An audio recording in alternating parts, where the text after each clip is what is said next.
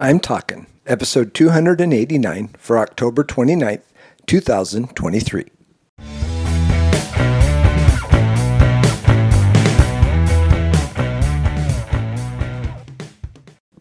This is Joel from the I'm Talkin microcast, where I share my thoughts on a topic that has piqued my interest this past week. This week, we're talking good. Good is a simple word. I think it's a word we learn early in our lives. It's something that we may be taught. It's just something that is an easy word to learn and to say, I think, for very young children. And so we often think of it as simple. But as I started thinking about it this week, I was convinced that it wasn't so simple. There are so many levels to good. What is it that we're comparing? What level of things are we comparing? Is it the fact that a door creaks and then you oil it and it doesn't creak anymore, so now the door is good? Or is it a really bad situation that has been solved and so now that's good?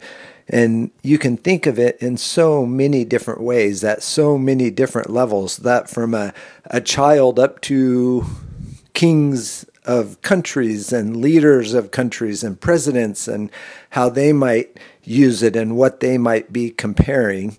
And therein lies the challenge for those of us who call ourselves Christians.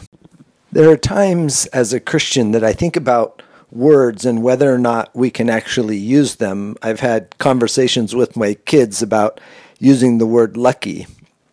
And as a Christian, are we allowed to use that word when we know that our God is sovereign and He knows what's going to happen? And I think it's a matter of how we use it, where we use it, when we use it, kind of thing. And then there are other words that some people think we should only use that to describe this kind of thing, or we should only use this word in these circumstances. And good can become one of those words, and that's why it's a challenge for us as Christians. It makes me think of the time that a potential follower came and found Jesus and said, "Good teacher, what must I do to be saved?" And Jesus' response is, "Why do you call me good? The only thing that is good is God." And so that got me thinking, is this a word we shouldn't use except to describe God? Well, there are so many words that might fit in that category, as I mentioned earlier, even though I didn't mention the words because maybe I'll want to use them eventually in my microcast and don't want to give it away. But the reason I think Jesus responded that way is because the ultimate use of lots of different words to describe situations or people at its highest level, at its greatest accomplishment, the word good can only be used to describe God. You think of the words that are often translated in Genesis, where He saw this that He created and said it was good, or He saw this next thing that was created and said it was good. That's a level of good that we just might not be able to comprehend. So am I saying we can't use the word good?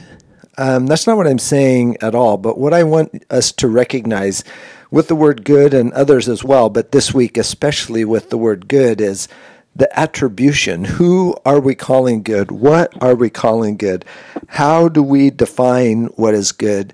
And recognize that at its highest level, that only describes the God who we love and serve. Until next week, this is Joel from the I'm Talkin microcast.